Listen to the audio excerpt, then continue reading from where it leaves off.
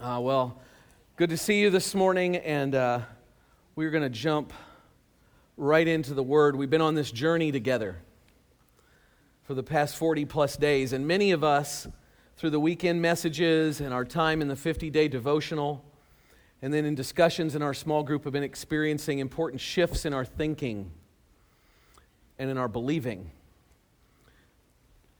Many of you have been taking to heart the apostles' encouragement in Philippians 2:5, to have this mind, which is yours in Jesus Christ. What a challenge, to think like Jesus. That's what we want to do. Well, there are notes in your worship folder this morning. You can follow along. We're going to be in Philippians chapter 4. And in Philippians 4, Paul begins the closing of his letter to the church, and in Paul style, he doesn't slow down, and he takes a while to get to the end. He wants to get a few more things in. He's still challenging us to shift our minds, to think differently. So where's he going now? Well, he is not going to slow down. He's going to dive headlong into the mind shift of thinking and living in a way that brings unity in the church. So we're going to look at what he has for us in Philippians, beginning in verse 1. Let me read that for us. Therefore, my brothers and sisters, you whom I love and long for, my joy and crown, stand firm in the Lord in this way, dear friends. I plead with Euodia and I plead with Syntyche to be of the same mind in the Lord. Yes, and I ask you, my true companion, help these women, since they have contended at my side in the cause of the gospel, along with Clement and the rest of my co-workers, whose names are in the book of life. Rejoice in the Lord always. And I say it again, rejoice. Let your gentleness be evident to all. The Lord is near. Do not be anxious about anything, but in every situation, by prayer and petition with thanksgiving, present your requests to God. And the peace of God, which transcends all understanding, will guard your hearts and your minds in Christ Jesus. Finally, brothers and sisters, whatever is true, whatever is noble, whatever is right, whatever is pure, whatever is lovely, whatever is admirable, if anything is excellent or praiseworthy, think about such things. Whatever you have learned or received or heard from me or seen in me, put into practice, and the God of peace will be with you. So we want to look today at this idea that Paul is giving us, that we are to have a mind shift, that we live and we think in a way that brings unity to the body of Christ. And we're going to take a moment and just look back at his introduction to this chapter in verse 1. We actually looked at this last week, but I want us to start out there so we get a running start into this chapter. So let's glance at it again. Look at the words of Paul that Paul chooses here to describe the people of the church at Philippi. Brothers, whom I long for, my joy and crown, my beloved. These are deeply passionate words, aren't they? You know, I think the Apostle Paul sometimes gets a bum rap as kind of a harsh, stoic, authoritarian kind of voice. But I think he shows him his true self here. That his strong counsel and his teachings come from a heart of love for people and for the church. You know, I'm one of those people, I love notes and letters and emails. I love texting. It's the greatest invention known to mankind. My wife doesn't think so, but I think it's great. I love communication, especially when communications are peppered with encouragement and words of affirmation. And even better, when the writer of some communication tells me that they love me or that I'm important to them, or if we've been away from each other for a while, that they miss me. Don't you? You know, there's nothing like someone that you respect and care for when they say to you, I'm proud of you, right? Isn't that what Paul is doing here? You are my joy and crown. Paul is saying, you are the reason I endure imprisonment and hardship. You're the reason that I press on toward the goal Wow. I'll take hard words from someone who cares about me that much. And when he talks, I'm going to listen because I know it is out of his love for me. And I think Paul does this here because he realizes we're going to address some important issues. So as I talk about these, he says, remember, I love you. This is the parent who says, now this is going to hurt me more than it's going to hurt you. Remember as a kid, and I thought, you got to be kidding me. Well, first Paul starts out with an appeal for unity in verses 2 and 3. And so he starts out with this brief and impassioned reminder of how much he loves these people. Paul goes headlong into the conclusion of his letter, and his first topic is a situation that has arisen between two women in the church. Now, I know that this would never be the case here at New Life, where two individuals have a struggle in their relationship, but humor me and listen carefully. So these two ladies, Euodia and Syntyche. Now, those of you who are expecting, and I know there are a lot of you these days expecting, put these in your baby name book. Okay? You got that over here? I want a Euodia or a Syntyche. Okay? They've gotten into some sort of disagreement. Now, these really are the early church ladies.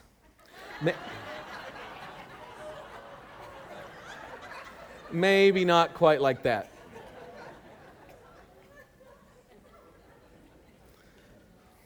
I wondered how many people would get that joke, because those of us in our would know who that is. Those of you who have no idea what just happened, talk to me afterwards. Evidently, this disagreement was impacting the entire church community. So Paul goes as far as to name these two ladies in his letter to the church. Now, this may seem harsh, but let me tell you this, how Paul operates when he's writing. In his letters to the churches, one of Paul's habits was to leave enemies unnamed. And what that did was it denigrated them by their anonymity. Remember when he talked about the enemies of the cross? No names. It's as though Paul's saying, you're out there, but I'm not going to let you think I'm going to even say your name. So by naming these ladies here, he shows evidence of friendship that they had rather than keeping them at arm's length. And the apostle appeals to them individually, notice, by repeating this phrase to both of them, I plead. I plead with you, Euodia. I plead with you, Syntyche. He's showing that he's not taking sides nor distributing blame to either one of them. And he says to them, I plead with you, or the ESV says, I entreat you. The idea is of an appeal. Well, my question is, why wouldn't Paul just simply use his authority as an apostle and say, stop it, get over it? Well, in the context here, we see that he's really just humbly asking respected co-laborers to behave in keeping with the gospel that they have all defended together. We have to learn from this, don't we? You see, there is always a more important issue than our disagreement, our way, our opinion. The bigger issue is that we are brothers and sisters, co-laboring for the sake of the gospel, and we cannot let conflict get us off track. That's what Paul is pleading for. This is why Paul says that they must agree in the Lord. Throughout this letter to the Philippians, Paul has asked these people to be like-minded, of one mind. He's pointed his friends to Christ, who not only sets the standard for our selfless servanthood, but also transforms our minds and motives by his Spirit. We read verse 5 of chapter 2 a moment ago, having this mind among yourselves, which is yours in Christ Jesus. Now again, Paul reminds these sisters who have contended with him for the gospel, shoulder to shoulder with himself and with each other, that they are together in the Lord. When your relationship with a Christian brother or sister hits an impasse, when you cannot resolve a disagreement, when it is a strain even to be in the same room with him or her, at that moment, you must both pause and take to heart Paul's gentle reminder to Euodia and Syntyche that there is a third person involved. The tense situation includes not only believers who disagree with each other or who have hurt each other, but also the Lord, in whom you both now live as citizens of heaven. You're to agree in the Lord. He urges them not to merely decide who is right or even come to some compromise acceptable to both of them. His concern is that their disagreement over whatever issue and forever how long it had persisted has disrupted their ability to exhibit in their relationship with each other the unity that is theirs in the Lord. You see, I think there is a withness for the Christian life. Now, don't look that up in Webster's. It is not there. It is our second made-up word of the morning. There's a withness for the Christian life. This idea that we live and grow in Christ with one another. If we look at verse 3, it's not immediately evident until we pull back into the original languages and we see that there's a series of Greek words in verse 3 that begin with the prefix that would be translated with. And so Paul does this. He says that there's this leader who needs to step in and help, and he says, he is yoked with Paul.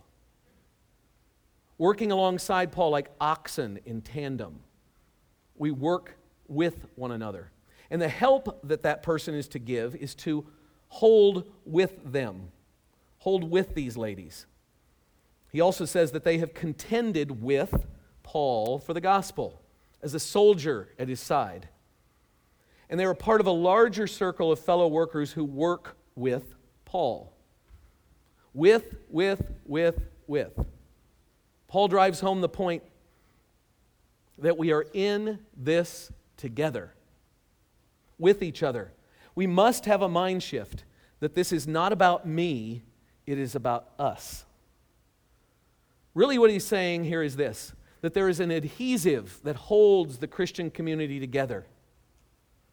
A glue, an intangible thing that holds us together as a family. Well, what is it? What is it that makes reconciliation imperative? Why is Paul so worried about this? What's this glue? What's this adhesive that holds us together? It is the mercy that God has shown us in the gift of His Son. So we can take an even further mind shift, that it is not about me. And beyond that, in the end, it is not all about us. It is all about Jesus. Because it is Jesus who places us in His family and who promises us that our names are in the book of life. Simply put, Paul uses this phrase to remind these ladies, hey, look back on chapter 3, verse 20, when I said our citizenship is in heaven. You see, we are held together by God's mercy. And we have this promise that our names are in the book of life. We are citizens of heaven, that we await a returning Savior and Lord from the city that defines our identity. You see, we are citizens of a place that we have never been. But it is that place that defines us. We're citizens of heaven. Remember that the source of our enrollment and our election is the unfathomable love of the Father. Its basis is the blood of the Lamb. And then the Spirit comes and gives us grace to live out this reality. Paul is saying you need to live out who and whose you are. He is challenging us to let the Spirit of God in us overshadow any and every interpersonal friction that threatens to divide us. Oh, that the church in the United States would understand this. We are one in the Lord. We are one as citizens of heaven. We are one in His mercy, so we can and must stand together.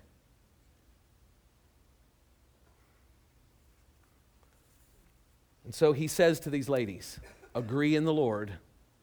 Remember who you are. We've got important work to do. And then in verses 4 through 6, and then the very first part of verse 9, he shares with them habits of faithful believers. What's this going to look like? Now, this is not disconnected to this, what he's saying to these ladies. He's saying, here's what you really need to be focusing on. Let's agree in the Lord. Let's remember whose we are and who we are. Now, here's how you should be living. And remember that this list springs from Paul's love for these individuals in this church community. There are two ways that we can handle the stresses of life, and I believe Paul challenges us with them here. One approach comes preloaded at birth, or it's kind of on the hard drive of our hearts. The other can come only from a radical change of heart and a perspective that is changed by the gracious intervention of God. The first approach is rooted in a desire to control the variables of our lives through diligence and ingenuity and hard work. Does that sound like anything we hear in this country? This approach says, I'm in control, I can do it, and I can do it all by myself. The problem is that this option bumps up against the harsh reality that so many factors of life are beyond our control. And it ends up offering nothing but stress and frustration. Ask the employee or the breadwinner who gave decades of competent and loyal service to a company only to be downsized in a time of recession. Ask the cancer patient whose oncologist sadly changes the subject from treatment to pain management. Ask the homeless victims of tornadoes and hurricanes, of floods and droughts and wildfires, if they feel that they are in control. What Paul is saying here is more than, don't worry, be happy. That's not the approach to life he is advocating. He is challenging us to a radically different approach to the troubles that tempt us to worry. He is offering more than whatever emotional balance we can cook up through happy talk or some stress management technique. He is offering a life anchor to us of the joy that he has found through having his life defined by Christ and his cross and his resurrection power. As we listen to Paul's challenge here, let's remember that Paul is not living in some sort of vacuum where stress and discouragement were not taking place. He is writing from prison. Not only just sitting in prison, and we know it, we've learned about this, right? We know how long the chain was. That's how much we know about his imprisonment. He's writing from prison with the possibility of brutal execution on the horizon, and he writes to these people in Philippi who also face real-world threats. And I think these are things that are in our lives today, and they threaten our relationship with the God of peace. What are some of these threats to our peace? Well, the first one I'd say is rejection. Paul and his friends faced the pain of rejection. You'll recall that Paul had lost everything he had once considered gain. He had forfeited his Jewish community, and he was now accused of violations against the law of Moses and the temple, and all this from people whose high opinion he once treasured. He writes to the people of Philippi who history tells us had been smeared as disturbing civic order and advocating anti-Roman practices. There had been levels of rejection. Another threat to their peace was resistance. You see, for Paul and the Philippians, things had gone beyond personal rejection and had escalated to overt, even violent resistance. Remember that Paul had been beaten and jailed and locked in chains and threatened with worse. Rejection and resistance and even recession. No, financial hardships were always at hand for Paul and the church. In this same chapter in verse 14 that we'll look at next week, Paul calls these financial difficulties my trouble. Throughout his letters, Paul has described the extreme poverty of the churches in Macedonia. Well, guess where Philippi was? In Macedonia. It was one of those needy churches, those churches that were in extreme poverty. They were suffering a recession of sorts, financial difficulties that can rob peace. And then they struggled in their relationships. Here at Philippi, And to a greater extent in Corinth, Paul is dealing with people who are struggling to work together with a common purpose, and relationships are strained. Remember that in Philippians 2, 1 through 4, Paul challenges them to replace rivalry with humility. And on top of all this, I have to believe that this is like a church today where there were the stresses of crumbling marriages, defiant or even secretive children, of misunderstandings and competing agendas, of the lack that sense of oneness that we long for with our closest friends. There were threats to their peace of rejection and resistance and recession and struggling relationships. Well, friends, if the fear of rejection, the pain of rejection by family members or coworkers or former friends or leaders even have put you on the defensive, if heavy, overt pushback has come from those who reject your commitment to Jesus, if financial pressures cause you to feel that you must stop giving to the work of the kingdom and make ends meet on your own, then you need Paul's prescription as much as these first century believers at Philippi did. Here we see habits of faithful believers who know and live in their true identity that is found in Christ alone. We cannot let the threats to our peace overtake us. And Paul gives us some habits to live by. The first is rejoicing. Paul says in verse 4, "Rejoice in the Lord always." And as though he knew that when this letter was read, somebody would go, "Oh." Paul anticipates it and says, "I will say it again, rejoice." And then whoever made that noise would think, how did he know that I was going to make that noise? He tells us to rejoice in the Lord always. How often? Always. How can that be possible? Well, it's possible because our joy is rooted in the Lord, the one who will never leave us. And because of that understanding, we can rejoice at all times and in all circumstances. Paul even said in one of his letters, I have understood how in whatever state I am that I can rejoice. Now, Paul had never been to Michigan, I get that part. But in whatever state he was, he could rejoice. Let me remind you that all the resources and the things that we see in our culture are temporary. The things that we put our hope in, that we try to put our peace in and gain our peace from, are all temporary.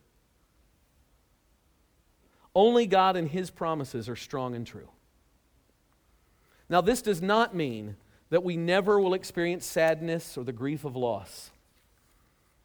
Even Paul in this letter has told us that he had felt sorrow over Epaphroditus' near fatal illness in chapter 2, verse 27. And he had wept over those who behaved as enemies of the cross in chapter 3. So he's not suggesting that we not have emotions. This would be impossible to insist upon.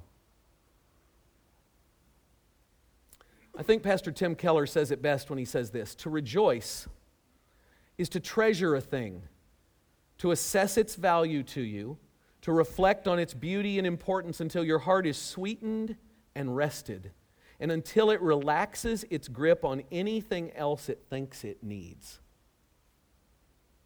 So to rejoice in the Lord is to resist the instinct to focus on visible pleasures and problems, and to concentrate our minds deliberately on treasuring the Lord Jesus Christ, His majesty, and His mercy, and His purity, and His power, to fully believe that He really is all we need in every situation. Now, for many of us, that is a major mind shift. Paul tells us to rejoice. It's a habit that we have to build in our lives. The second is gentleness, or a better word for that is reasonableness. This term refers to the calm and kind disposition that enables a person to offer a nonviolent, even generous response to others' aggressions. It is the opposite of quarreling. It means that we have to choose to not die on every mountain of disagreement. Something I use if I'm in a disagreement with somebody is I think, is this a mountain I am willing to die on? This is really something I'm going to stick a flag in and fight for? One thing I always say is that if everything is important, nothing is important. If I put everything equal, if I put every opinion I have as important, nothing is important. This idea of gentleness or reasonableness is, I'm not going to die on this one. I'm going to give in on this one because this is not worth the kingdom.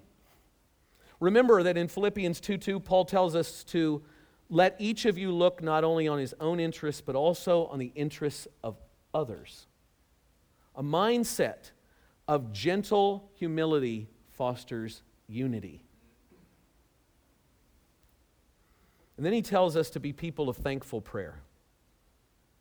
See, now he's going a step further. He's saying, replace your worry with prayer. He says, always keep your hearts turned to and tuned into God.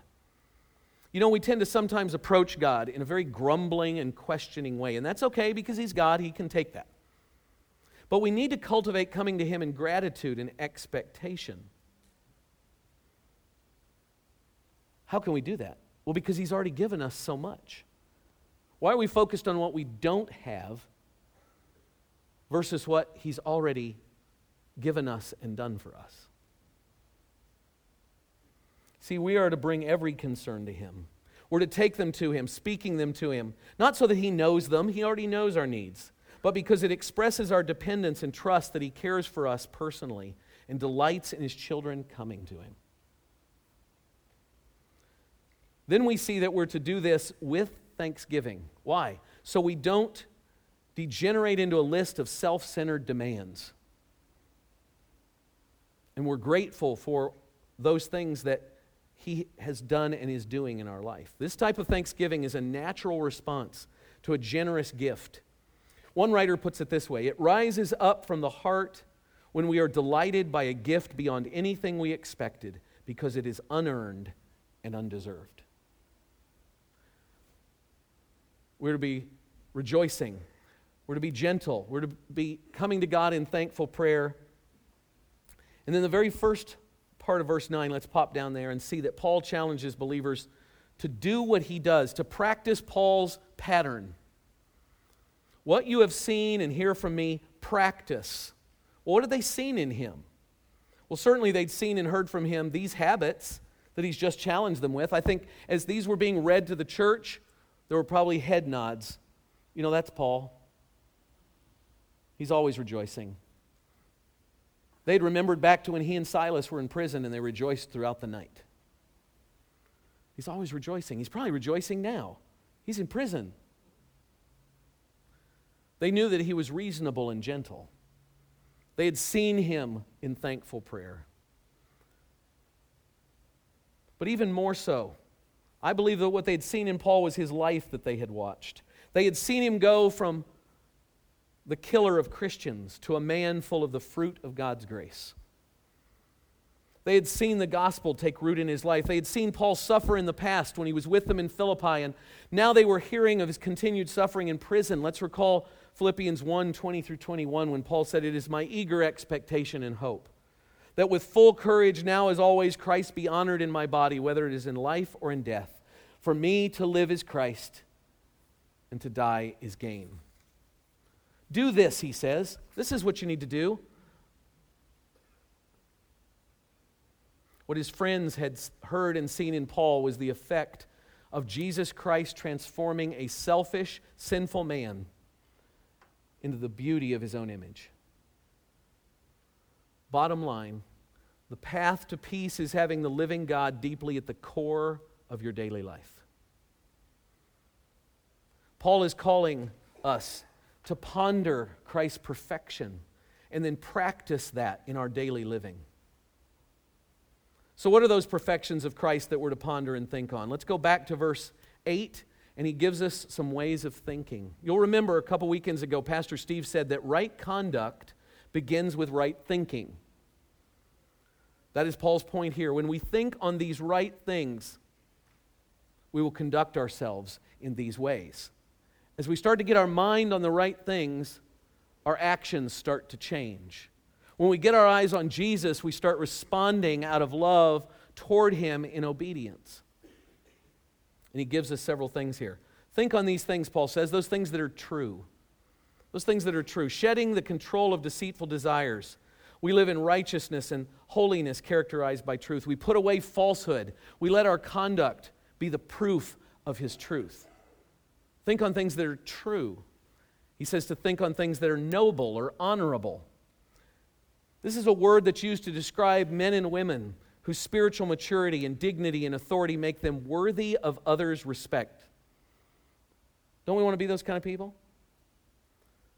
Our maturity and our dignity, our authority in Christ makes us worthy of others' respect.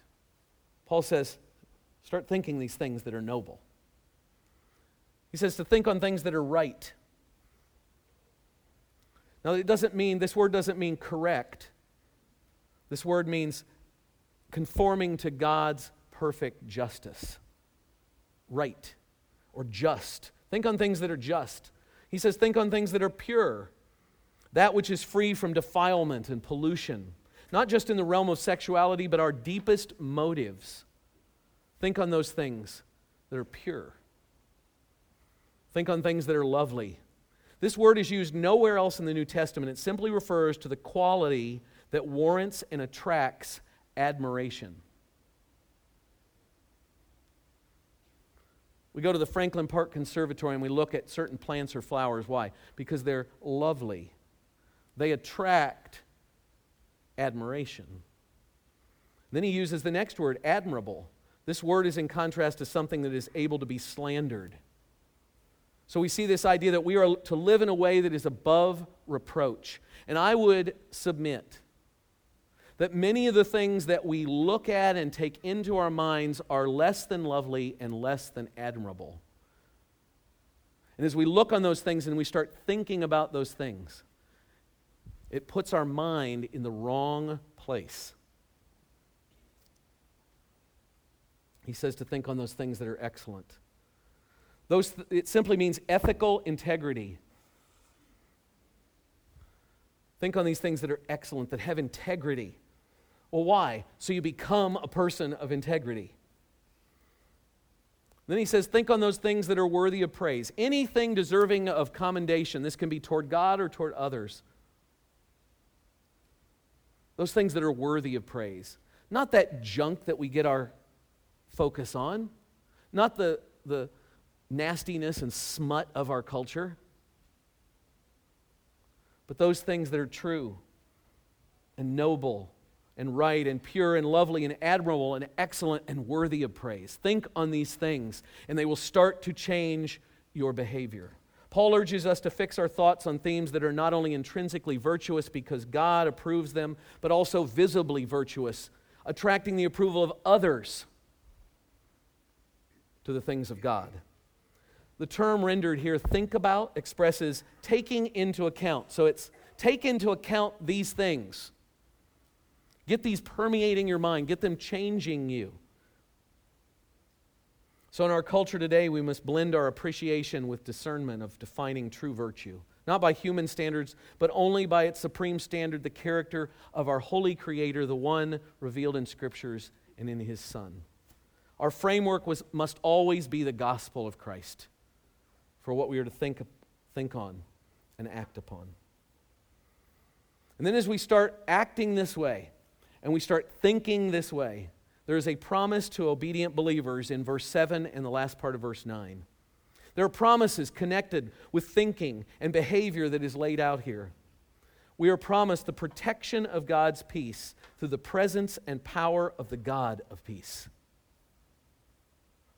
It is a peace that guards like a soldier who ensures that prisoners don't escape. You see, our souls are under attack and they need God's protection, and the peace of God protects us from those attacks. Paul promises that peaceful calm will replace worry when we pray to God and give thanks for the grace that we have already received. We also see that this peace from God is completely because of and through Him.